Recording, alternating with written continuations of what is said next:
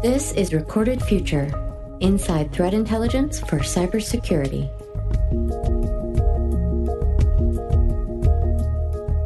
Hello, everyone, and welcome to episode 125 of the Recorded Future podcast. I'm Dave Bittner from the Cyberwire. There have been a growing number of incidences of ransomware attacks targeting cities and towns across the U.S. Once they've been hit, cities and towns face a number of tough decisions: pay the ransom, restore from backup, and all of this happens with a backdrop of needing to provide vital services to citizens. To add insult to injury, many cities and towns face tight IT and security budgets. They've been asking for more security and better backup tools, but are quite often being told the money is simply not there. Recorded Future's Allan Liska knows a thing or two about ransomware. He's co-author of the book Ransomware, Defending Against Digital Extortion, and he recently published the results of some ransomware research he and his team have been working on.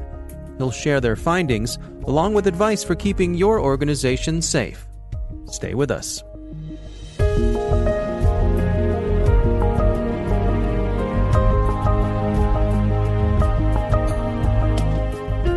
We really started to see a big uptick in ransomware attacks in 2015 and 16. It's sort of coincidental with the rise in Bitcoin popularity. Before you had solid Bitcoin infrastructure, ransomware was really hard to do. It was easy to encrypt people's files, but getting money in a reliable way that couldn't be drawn back by the authorities was a challenge. I mean, there's only so many iTunes gift cards or Amazon gift cards that you could use. Right. So, people were using MoneyPack and, Western Union and MoneyGram, et cetera. But all of those had the problem that it was relatively easy to trace the money. You could get away with it for a little bit, but eventually those transactions were going to get caught up. So in 2013, 2012, I think, is when the Bitcoin, actually started coming into use. But in 2013 is when we started seeing some ransomware campaigns. But really 2015 and 16 with Locky and Cerber, we started seeing just a huge increase in ransomware attacks. And then it fell off a little bit in 2017. And that was because most of the ransomware delivered in the early campaigns were delivered via phishing campaigns, large-scale phishing campaigns where these ransomware actors would send out millions of emails a week. But eventually the mail providers, so your free mail providers, Google and Hotmail and Yahoo, kind of caught up to that and were able to quickly quash it, so that for the most part that ransomware wasn't getting through by the end of 2016, that spam wasn't getting through. And then slower to catch on, but still faster, the companies that provide email protection for small businesses, medium-sized businesses, et cetera, that have their own mail server, they caught on it, and that was blocked. So it took a while for the ransomware actors to sort of transition tactics, and they moved from large-scale phishing campaigns to sort of more small, sort of handcrafted batches. I like to compare ransomware to a fine craft beer, right? You want it done in small batches and seasonally done, and so on.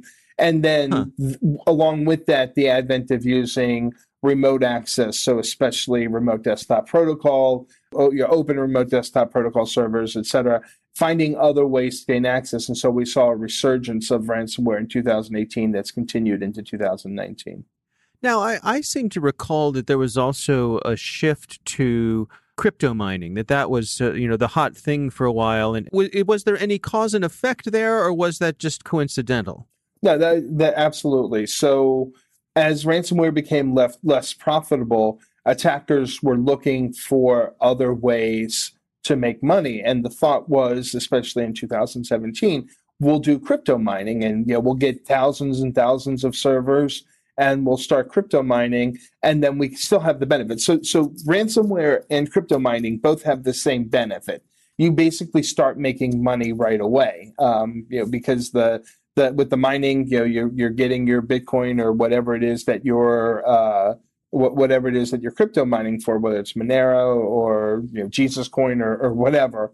So you get that money soon. You don't have to wait to sell anything. So you don't have to steal 100 million credit cards and try and sell that on the dark web or anything like that. So that's the benefit to both of them.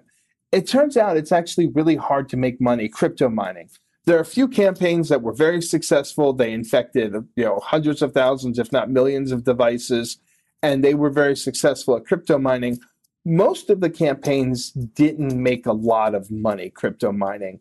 So the actors that switched from ransomware over to crypto mining, a lot of them had to switch back and find other ways to make money, and that is, that basically boiled down to how can I make money off of ransomware again, and then readjust their tactics.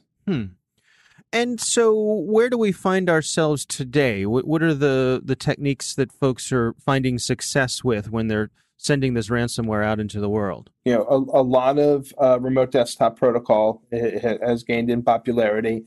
And then ransomware has become a sort of a second stage loader. So we see this with, say, the Emotet, which then, Emotet will then, as a loader, will then deploy TrickBot, and then TrickBot will then deploy the ransomware. So it's not, here's Locky, open up this email, here's this email, here's this attachment, click on it, and bam, there's your ransomware.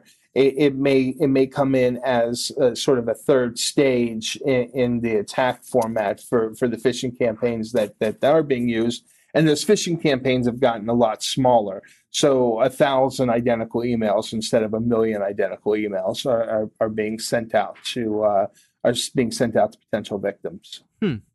Now, in the past year or so, it seems as though we're certainly seeing a lot of media attention to these governments, state and local governments, that are being hit with ransomware. What are you finding there? This is something you dug into with your blog post on the Recorded Future website.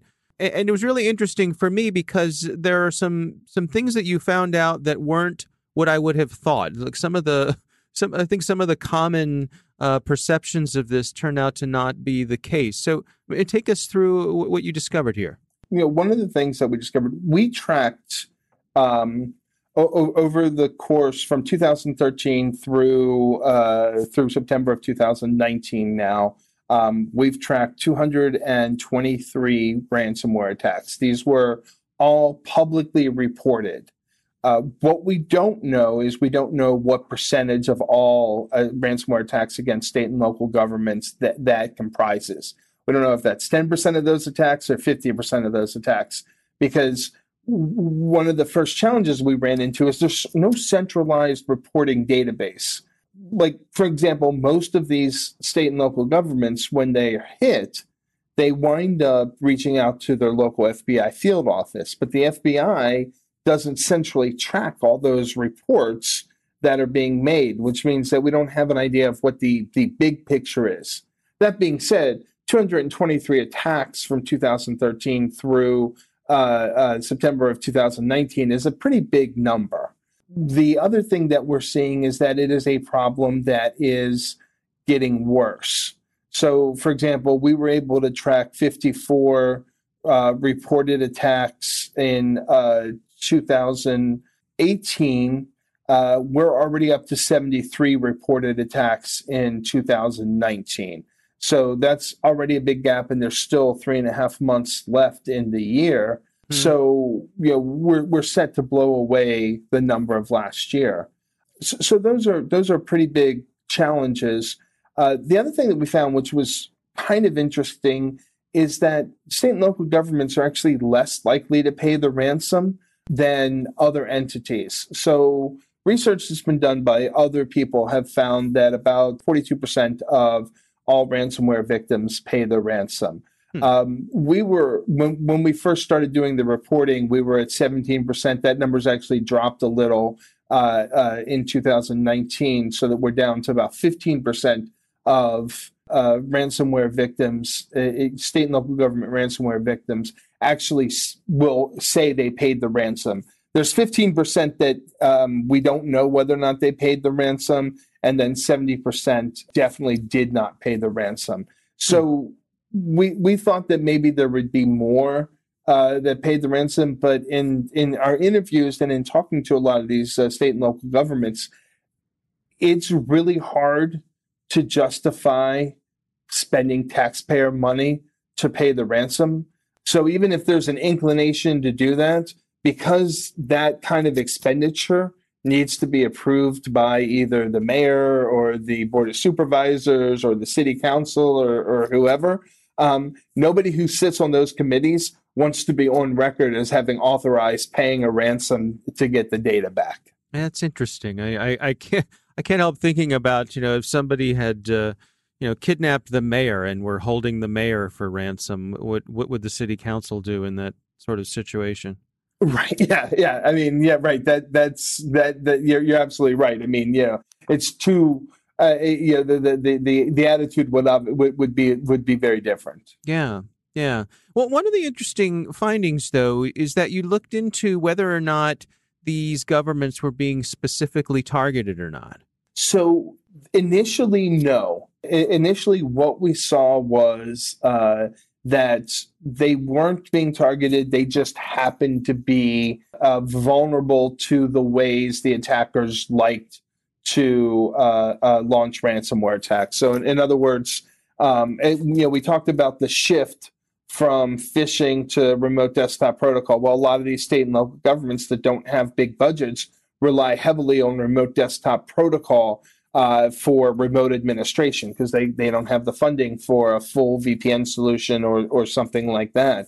So what they'll do, so their victim profile unfortunately matched almost perfectly with the attacker profile.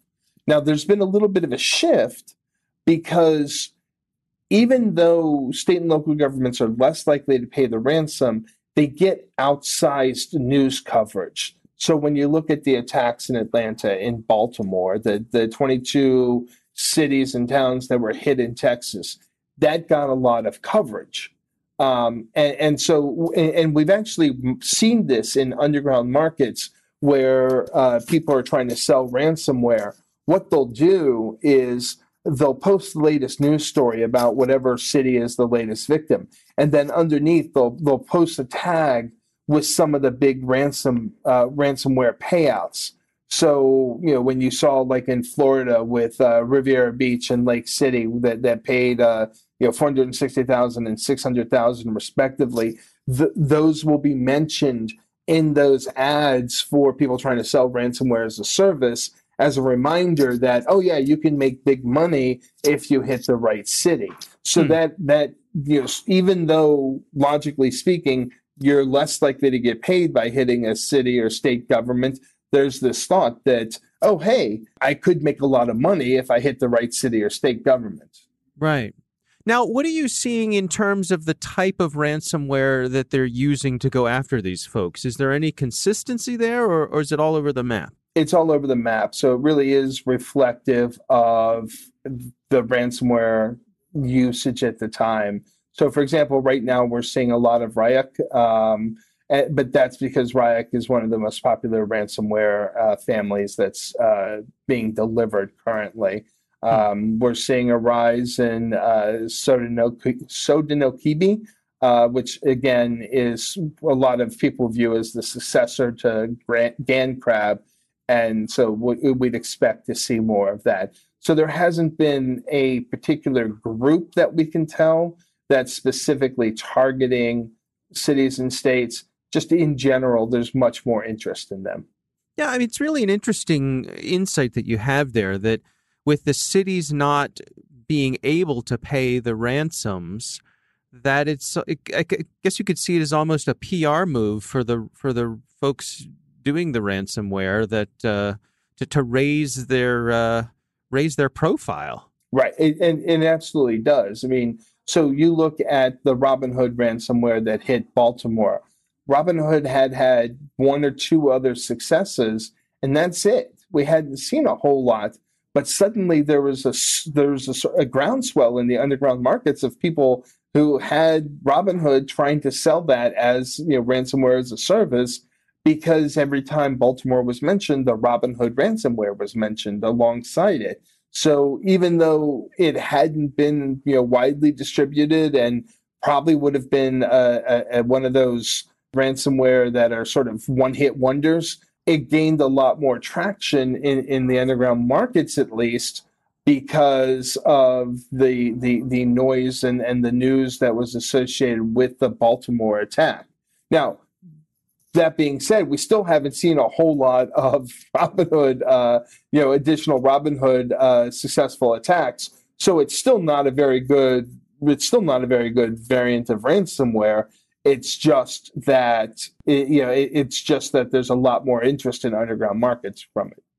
Do you have any sense, looking at these statistics, if I'm a city manager, I'm a mayor, or I'm on a city council, those sorts of things, is the amount of fear that I have of this in line with the actual odds of this happening to my city? Yes. Yes, there are, unfortunately, there's not a whole lot of money going around for security in most of the smaller cities and towns. And even if you've been, yelling about this for years, and that's one of the other things we saw in some of the interviews we did, was we'd have city managers or IT managers who would say, look, I've been trying to get these, the budget approved for this security feature or that security feature for 3 years, and it keeps getting pushed aside. So there is a fear, and I think a justified fear, that, each city could be next, and that the right protections aren't in place to stop it. What are your recommendations then for the folks who feel like they're they're at the center of the bullseye for this? What should they be doing to protect themselves? I always tell people, and it sounds kind of defeatist, but make sure you start with a good backup, and make sure you're testing your backup regularly, because ransomware actors are always changing their tactics, and they're as they jump from one tactic to another, you may not have protections in place. For example, we had talked a little bit about the change to remote desktop protocol, but then the Texas attack happened, and Texas happened because the attacker infected a managed service provider that then used that access to infect the cities. And we've seen that happen before. It's the first time with municipalities, but we've seen that happen before to other places. And if you didn't have two-factor authentication in place for your managed service provider, you could potentially be impacted by that. So have a good backup, test that backup regularly to make sure that you can do a restore, and that the data, you know what all is backed up and so on. That's number one. Make sure you're doing continuous phishing training to make to ensure that your employees know what to look for, not look for in these emails, and to be sort of overly cautious with external emails. Make sure that you are enabling two-factor authentication wherever possible. So, for example, if you have to keep remote desktop protocol, although with Bluekeep now being with a now active exploit for Bluekeep, I would recommend disabling remote desktop protocol whenever possible. But if you have to keep it open, make sure you're using two-factor authentication. In fact, use two-factor authentication wherever you can. And then inside of your networks, make sure you're doing proper segmentation. That was the other thing that we saw in a lot of these attacks, where a ransomware attacker will land in, say, the accounting department, but then they have full access to the police department and the court system. Even in Atlanta, when the Atlanta attack happened, Hartsfield-Jackson had to shut down its Wi-Fi for a day because the back-end infrastructure for the Wi-Fi was connected to the city network and completely unobstructed. So make sure you're putting that segmentation in. There's no reason that anybody in accounting should be able to see all the servers and all the workstations in the police department or in the courts department or in the courts system. That doesn't stop the ransomware attack. It does keep it from spreading. Were there any cases where these cities actually paid the ransom? Oh, yeah. Yeah. I mean, we talked briefly about the two cities in Florida, one right after the other, Rivera Beach and Lake City, that paid the ransom. And then we also talked about, or we didn't talk about, but LaPorte County in Indiana paid $130,000 ransom. In July, the Rockville School District in New York paid $100,000 ransom. Earlier this month, the Wolcott School District in Connecticut paid a $10,000 ransom. So yes, I mean, there are definitely places, and the Wolcott School District basically had no choice because they got hit right when school was starting, and they would have had to delay the opening of school if they didn't pay the ransom. I see. Yeah, I can't help wondering if communities will start putting together war chests or covering themselves with insurance to cover themselves for this, but also kind of, I don't know, shift that moral hazard as well. Right. So we've definitely seen that increase in cyber insurance. So we saw in July, New Bedford, Massachusetts was hit with a $5.3 million ransom. They bought in their cyber insurance company, who tried to negotiate that down to $400,000. The attackers refused, and so they just didn't pay a ransom. So we're definitely seeing an increase in awareness of cyber insurance in the cities and states, and using the cyber insurance to pay it. Because again, if you're the mayor or you're the city councilor or board of supervisors, all you then have to do is authorize the $10,000 or $20,000 premium payment. So you're not authorizing to pay a ransom, you're just authorizing the premium payment to your insurance company, who then takes care of everything for you. Our thanks to Allan Liska for once again joining us.